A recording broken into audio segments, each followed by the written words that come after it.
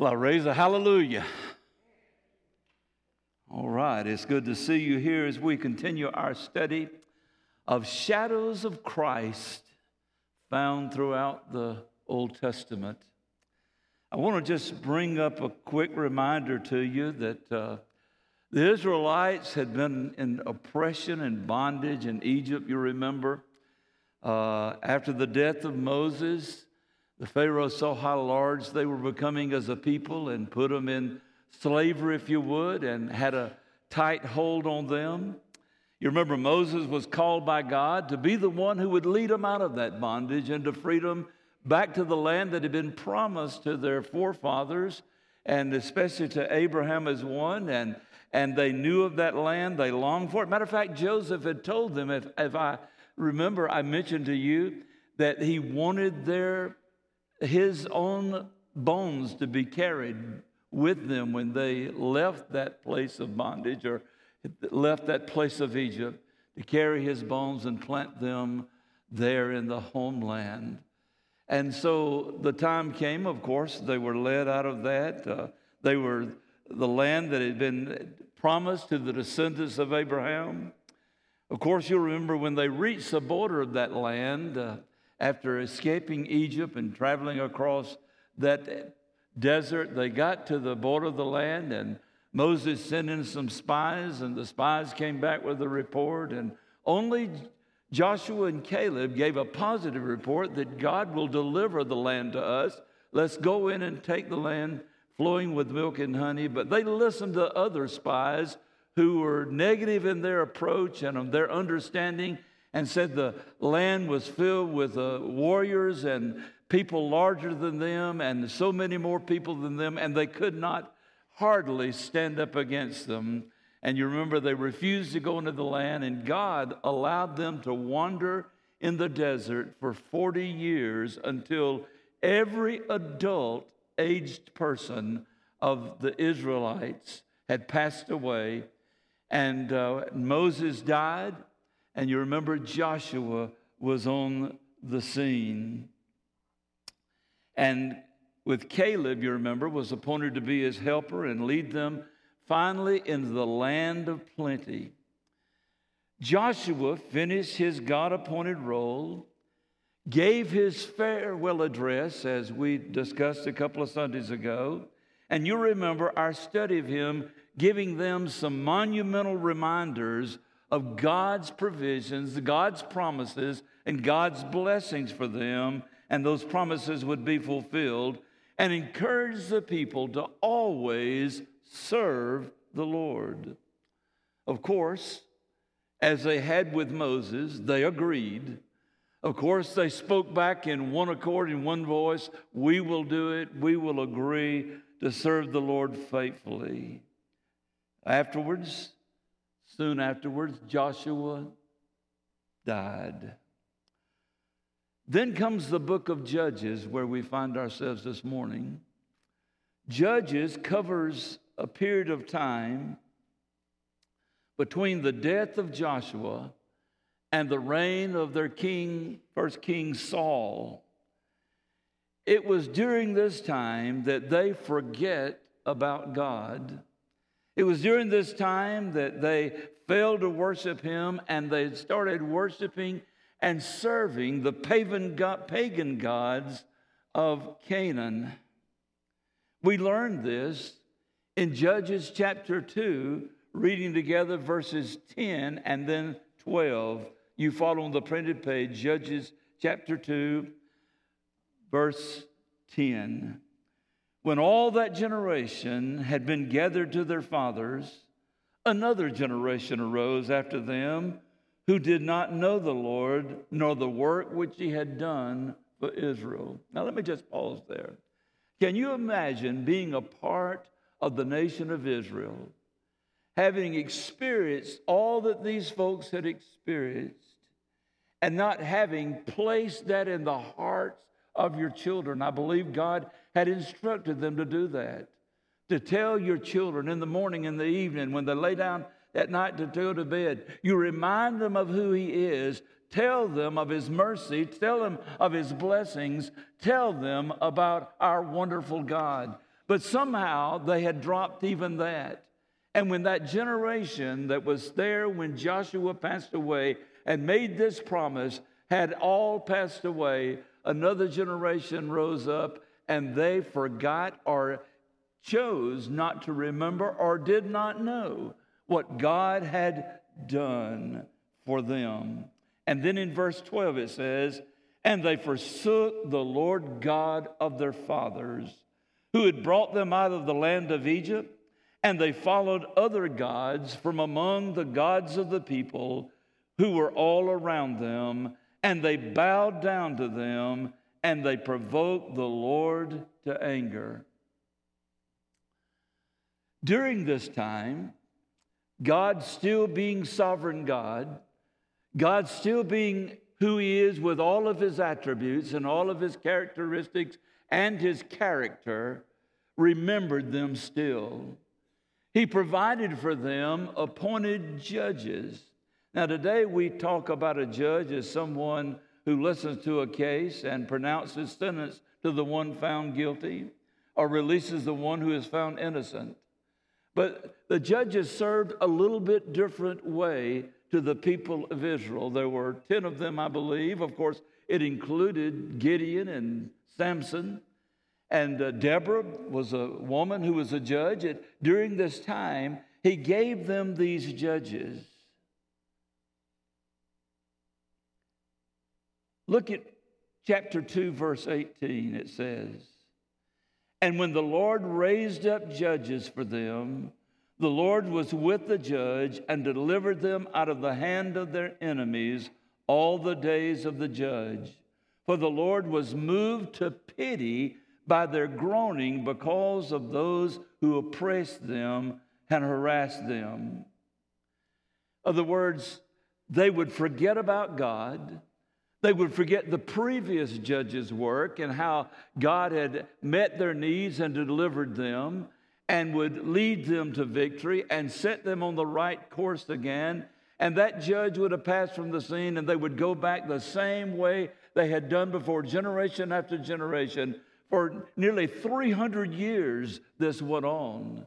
And over again, God would appoint a judge to come and lead them and give them the victory and cause them to give their commitment once again to serve the Lord the God with all of their hearts and to follow Him and obey Him and to worship Him faithfully. As we read this, we can see a picture, I think, of where we are today, especially in America. We live in a very difficult time spiritually, do we not? As a matter of fact, listen to the very last statement of the book of Judges and see if it isn't a telltale of where we are today. The very last statement found in Judges 21 and the last part of verse 25. "Everyone did what was right in his own eyes." Everyone did what was right in his own eyes. Is that not a revealing statement about where we are in America today? That everyone just does what he thinks is right in his own eyes, what she thinks is right in her own eyes. And now what used to be hidden and never would be spoken or done out in public parades the streets, and we applaud it as though everything is hunky-dory and great.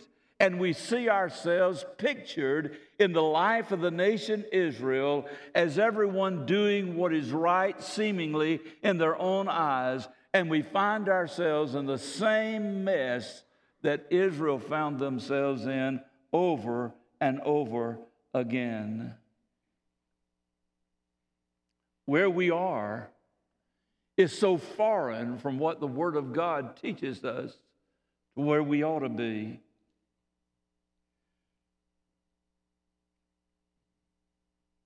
The story of Judges is a repeated story of turning from God, followed by God's judgment, after which God would appoint a judge, better understood as a deliverer for the people. Then would come repentance and then restoration. The sad thing is that the pattern would be repeated over and over, time and time again. Their promise of faithfulness never was followed with obedience. And so goes the book of Judges, all 21 chapters of the book. The same story, time and time and time again. Let me ask you, is this a picture of your life? Is it a picture of who you are as a professing Christian? That you make this commitment to the Lord, you mess up and you get to a place of conviction and God's drawing you to repentance and you cry out to Him, you say, oh God, I've blown it again, and we're all guilty of that. And I've blown it again, I've fallen into the sin, I've made this mistake, I've done this. Lord, I ask for your forgiveness, I turn back to you. I embrace you with all that I am, with my entire being, my heart, my mind, my soul. I embrace you as the Lord God of my life, and I commit myself to you afresh. And then we find as soon as we turn around good, we're back in the same condition of unfaithfulness and sinfulness in our own lives. It's a picture of the human race. But it's also very much more so the picture of the Christian church, of the people of God. And we are no better off most of the time than the Israelites were when they would turn from God and find themselves in the mess that they were in. Can I tell you, and this is just sort of a side word that does not have a whole lot to do with the message, we can find ourselves in this book as the people of God, responsible for the condition of the nation in which we live. God has said, if my people, which are called by my name, will humble themselves and pray and seek my face and turn from their wicked ways, then will I hear from heaven, forgive their sin, and do what? Heal their land. Therein lies the situation of our own beloved country. It is the responsibility of the people of God to seek Him, to love Him, to turn to Him, and to follow Him in obedience so that He can do a work of forgiveness in our own lives and that He can bring about restoration in our own nation. I really believe that. I really trust that. And I'm telling you, if there's ever been a time when the church of the Lord Jesus Christ, regardless of the denomination that you may belong to, where the church of the Lord Jesus Christ, regardless of other things going on and activities in your life, if we would get to where we ought to be as the praying people of God in repentance and seeking His will and seeking His power and His restoration, I really believe God would do a work in our midst like we've read about in the Word of God, that He would do it in our lives. But I want to tell you that the book of Judges is the good news of the Lord Jesus Christ. As we look at the Judges, it is a picture of the love and the work of God through His Son, who was sent. It is a picture of His grace. It is a picture of His finished work on the cross and the surety of our salvation in none other but Him. It is a beautiful picture of Jesus. Here is grace plainly shadowed on the pages of this Old Testament book as our faithful judge, the Lord Jesus Christ. Israel may have forgotten God, but God never forgot Israel. Let me say that again. Israel may have forgotten her God, but God never forgot Israel. And so you are, and the church is today. There may be times when we go through times where we forget who we are in Christ Jesus. We forget to do what He has called us to do. We forget to walk in faithfulness. But I want you to know, God has never forgotten His church. And he has never forgotten a one of the members of his church, not one member of his family. He knows all about us. The Bible says, Jesus said, he even knows the number of the hair of our head. He knows everything about us, and he has never forgotten of one. And he says, I will never leave you. I will never forsake you. I will be with you always. And he's given us some promises that in the end, he will take his bride, the church, home with him, and we will spend that time with the Lord Jesus Christ. Jesus promised us that he would never fail us. He would never leave us nor forsake us. The same promise that God made to the nation Israel, and he never forsook them. He never turned his back on them. He never would not restore them. He loves us. He cares about us. You see, the role of these God-appointed judges are shadows of the judge who was to come and now has come, the Lord Jesus himself. You see, he is the one who calls us to repentance. He is the one who came and went to the cross and died for our sins and calls for anyone who would repent and come and trust in him. And he calls us to repentance, paid for our forgiveness, and the one who leads us in the path of righteousness for his name's sake. You see, Jesus does a work in our lives day in and day out. He wants us to walk with him. And he is here as judge, yes, as the one who leads the church, as the one who cares for the church, the one who restores the people of God time after time. But I want you to know it's another picture of Jesus in his future role as the righteous judge. As believers, we will stand before Jesus in judgment. It is called the judgment seat of Christ. Now, when we talk about the judgment seat of Christ, I want to draw a picture for you to help you understand. It is not a judgment of our sin or our sins. That judgment took place where? On the cross. It took place at Calvary, that he became sin for us. He died for our sins on the cross of Calvary.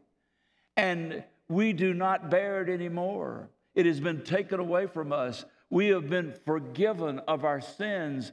And when the Father looks at us, he sees us through the Lord Jesus Christ and his righteousness and his holiness and purity. And we live forgiven absolutely. Though we fail, though we sin, though we turn a different way that he would have us to go, there's always forgiveness available. And he will judge us on that day, not for our sins. They have forgiven. I love that. I've quoted the last verse of "It is well" over and over again. My sin, not in part, but the whole, is nailed to the cross, and I bear it no more. Praise the Lord. And so we have that promise as we stand before him as the righteous judge. We stand before him as joint heirs with Jesus already. That's not going to happen then. We are already joint heirs with Jesus. We're already the children of God. And we'll stand before him as the righteous judge to be judged according to our service, our works, our faithfulness. And he will reward us openly for those things that we've done in following him, in our faithfulness and our service to him. And even those times when we come back to him and say, Lord, I have wavered. I've been unfaithful. I've been untrue. I ask for your forgiveness. I ask to be restored. I give you my sin. I confess my sin. I repent of my sin. I turn from it, in other words. I repent, I turn from it, and I turn back to you as my Lord and Savior. It says he is faithful and just to forgive us of our sins and to cleanse us of all unrighteousness, according to 1 John. Aren't you thankful for that truth? But we will stand before him as the righteous judge at the judgment seat of Christ to give an account for our lives since the day that we were saved, from the day when we were born again. And he will, as I said, reward us openly. Most of the things that will be rewarded that day as you study the Word, I'll just throw this in there in the sandwich just sort of sideways. As you study the Word, most of the things that will be rewarded will be the things that are done in secret service. The things we didn't do to get attention for ourselves. The things that we did out of the love for the Savior and the care and love for others. The things that we did that nobody else may know about. The offerings that we gave that we didn't parade and no one else may know about it. The time that we were a ministry to someone else in their time of difficulties and their time of going through something awful in their lives, or maybe even the time of going through grief. And we were there. Maybe it was just a cake that we baked. Certainly not me baking a cake. But maybe it's just a cake that you baked, or a phone call that you made, or a visit that you made, or a prayer that you prayed with that individual. But you did it unto them, and God will reward you openly for that. It's going to be a time of embarrassment. The Bible said there will be those that everything they've ever worked and done will be as wood, hay, and stubble. It'll be burned up at the judgment seat of Christ in the fire of the judgment, and they'll have nothing except salvation alone to stand before the righteous judge and enter into the eternal kingdom. I don't want to be that kind of Christian, do you? I don't want to be that kind of child of God. I don't want to be that kind of saved person that is at the judgment seat of Christ. And if I could use this very loosely, and be in that number by the skin of my teeth. Just because of having prayed that prayer at one time, not just saying some words, but I mean giving my life to the Lord Jesus Christ. I don't want to be the one to stand there that has nothing since that day of receiving him as Lord and Savior and openly confessing him and following him in believer's baptism and being a member of the local church and attending. I don't want to be the one to stand there, nothing in my hand, nothing in my life to be openly recognized and rewarded for. It's not because I want a reward. It's because I want to be found faithful. This week I had the privilege of praying the open prayer for the State of Alabama Ethics Commission. It was a little unusual for me to be around the politicians and to be in that place, but I had the privilege of doing that, and I'm very thankful for that. I had the privilege in days past of teaching a Bible study in the governor's office and on several occasions. But this has been a long time since I've been to the state capitol buildings for anything in any of the offices. But before I prayed, I realized that Ethics Commission, they have an awesome responsibility. They're to look at the lives of the politicians in our states and those who hold office. And they're to examine them upon times of charges are brought. And they're to try to get to the bottom of it and understand the truth. And they're to make application of the laws of this state. And they're to correct those things. And sometimes they decommission those folks that are in public office. But I quoted a song before I prayed. I don't usually do that in that kind of a setting. But I thought it was appropriate when I considered what Steve Kelly wrote. May all who come behind us find us faithful. May the fires of our devotion light their way. May the way that we live cause them to believe. And may the lives we live inspire them to obey. Oh, may all who come behind us find us faithful. That couldn't be said for the Israelites. For their posterity could not say, our mom and daddies were faithful. Our grandparents were faithful. My nation has been faithful to the Lord all of these years. But isn't that something to pray? Isn't that something to sing and be the dictates of our heart? That may all who come behind us find us faithful. But let me tell you something more important than what he writes in that song. May he whom I stand before find me faithful. May the Lord, the righteous judge, find me faithful. Now, there's no condemnation for the Christian, but rather he is the one who paid our sentence and now walks with us through this life with an uncompromising love for us that will never condemn the believer, but as our righteous judge will reward us for our faithfulness in following him. His blood has covered our sins, and he will present us faultless to the Father. I want to read to you a passage in the book of Jude. It's only one chapter, but the final 2 verses says this. Now to him who is able to keep you from stumbling or falling, and to present you faultless before the presence of his glory with exceeding joy. To God our Savior, who alone is wise, be glory and majesty, dominion and power, both now and forever. Amen. Now unto him who is able to present you faultless. Present us faultless. Do you hear that? Regardless of your failures, regardless of your sins, regardless of times of disobedience and the times of your waywardness as a child of God since the time that you came to faith in the Lord Jesus Christ, He is able.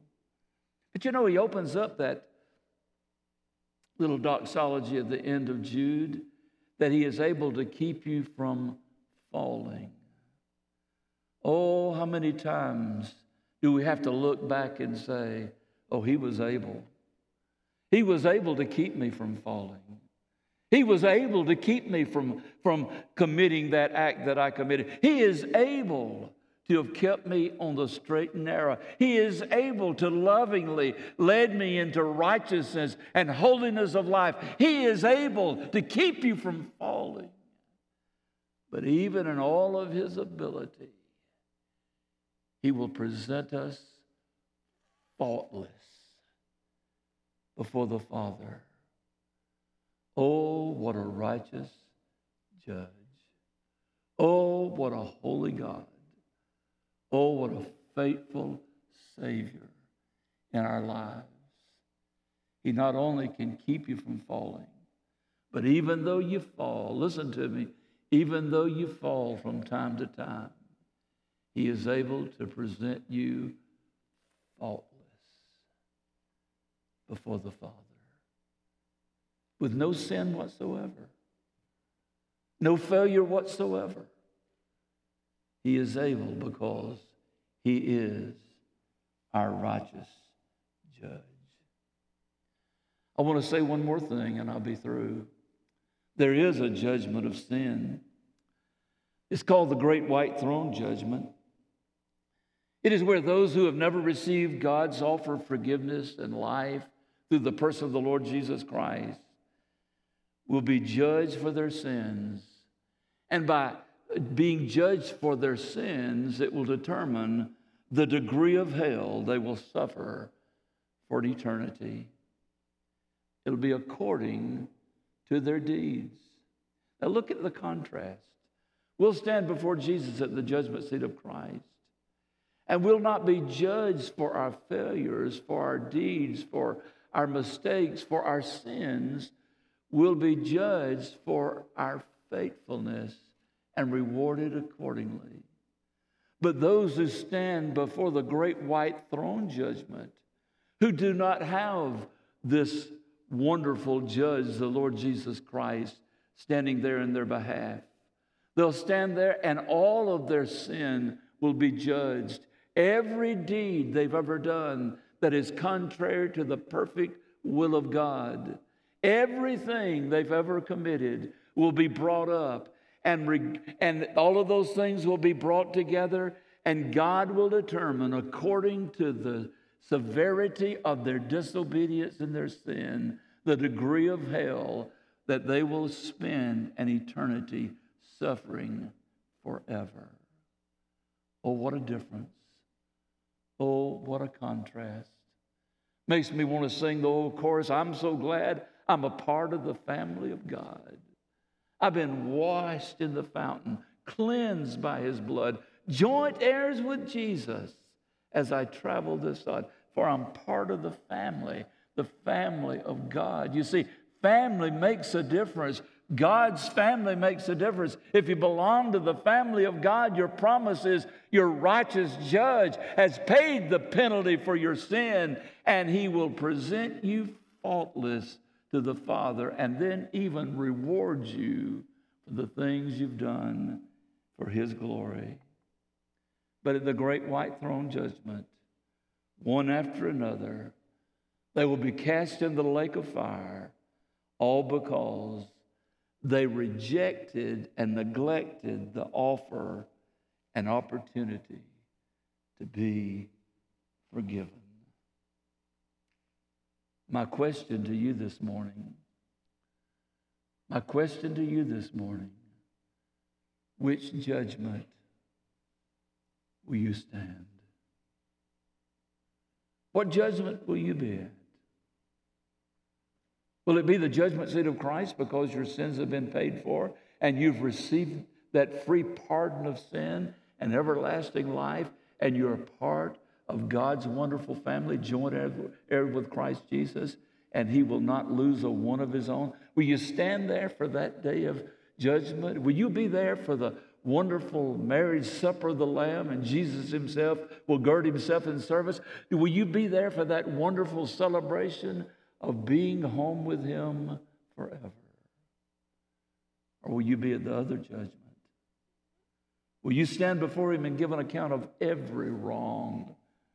Everything you've ever said, thought, even imagined will be brought to light. And God will pass sentence of, I never knew you. Depart from me. You are a worker of iniquity, and cast forever into the place called Gehenna, hell. That's not pleasant. No preacher in his right mind ever wants to bring that subject up. There's no preacher, even a child of God, who would ever gloat over the fact that those who are unsaved will spend an eternity separated from us and from the Savior and from the Father for eternity in a place of torments and suffering forever and ever. Nobody wants to talk about that. Nobody wants that to happen to anybody. But the reality is,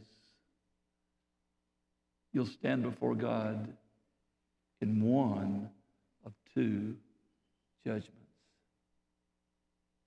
Where will you be? If you can't say with certainty and assurance today that I know Jesus as my Lord and Savior, I know I'm forgiven, I know my name is in the Lamb's Book of Life, I know I have a home in heaven, I know God is my Father, Jesus Christ as my Lord and Savior. If you cannot say that, can I tell you, you sit in danger this morning of facing the great white throne judgment and forever be separated from a loving God and a passionate Savior. Where will you be? You can change destinies this morning. You can trust in the finished work of Jesus on the cross. You can trust in God's love for you and his desire that nobody would perish, but all would come to repentance. You can count on his promise that whosoever calls upon the name of the Lord shall be saved. You can count on the promise of Jesus when he said that whoever will believe on him should not perish, but have everlasting life. You can make that commitment this morning. In just a minute, we're going to stand and sing. Maybe you're at home today listening, and as you've heard this message, God has spoken to your heart, and you know he's calling you to repentance. Would you trust him today? Right where you are, would you bow your head and pray this prayer? Lord Jesus, I know I'm a sinner. I know that my life has not been pleasing to you. And Lord Jesus, I turn from that. For I understand you died on the cross and died for my sins so that I could have forgiveness. And right now I believe that, and I believe on you. And I ask you to come into my life, into my heart, and to be my Savior. Have your way this morning. Come right now and save me. Thank you, Jesus, that you said, whoever calls on the name of the Lord will be saved. And right now, I'm calling. Lord God, I lift those to you that you have spoken to this morning, that you would draw them to you, that you would receive them, and they would follow through with an open commitment of their life to you as Lord and Savior. Have your way in Jesus' name. Amen.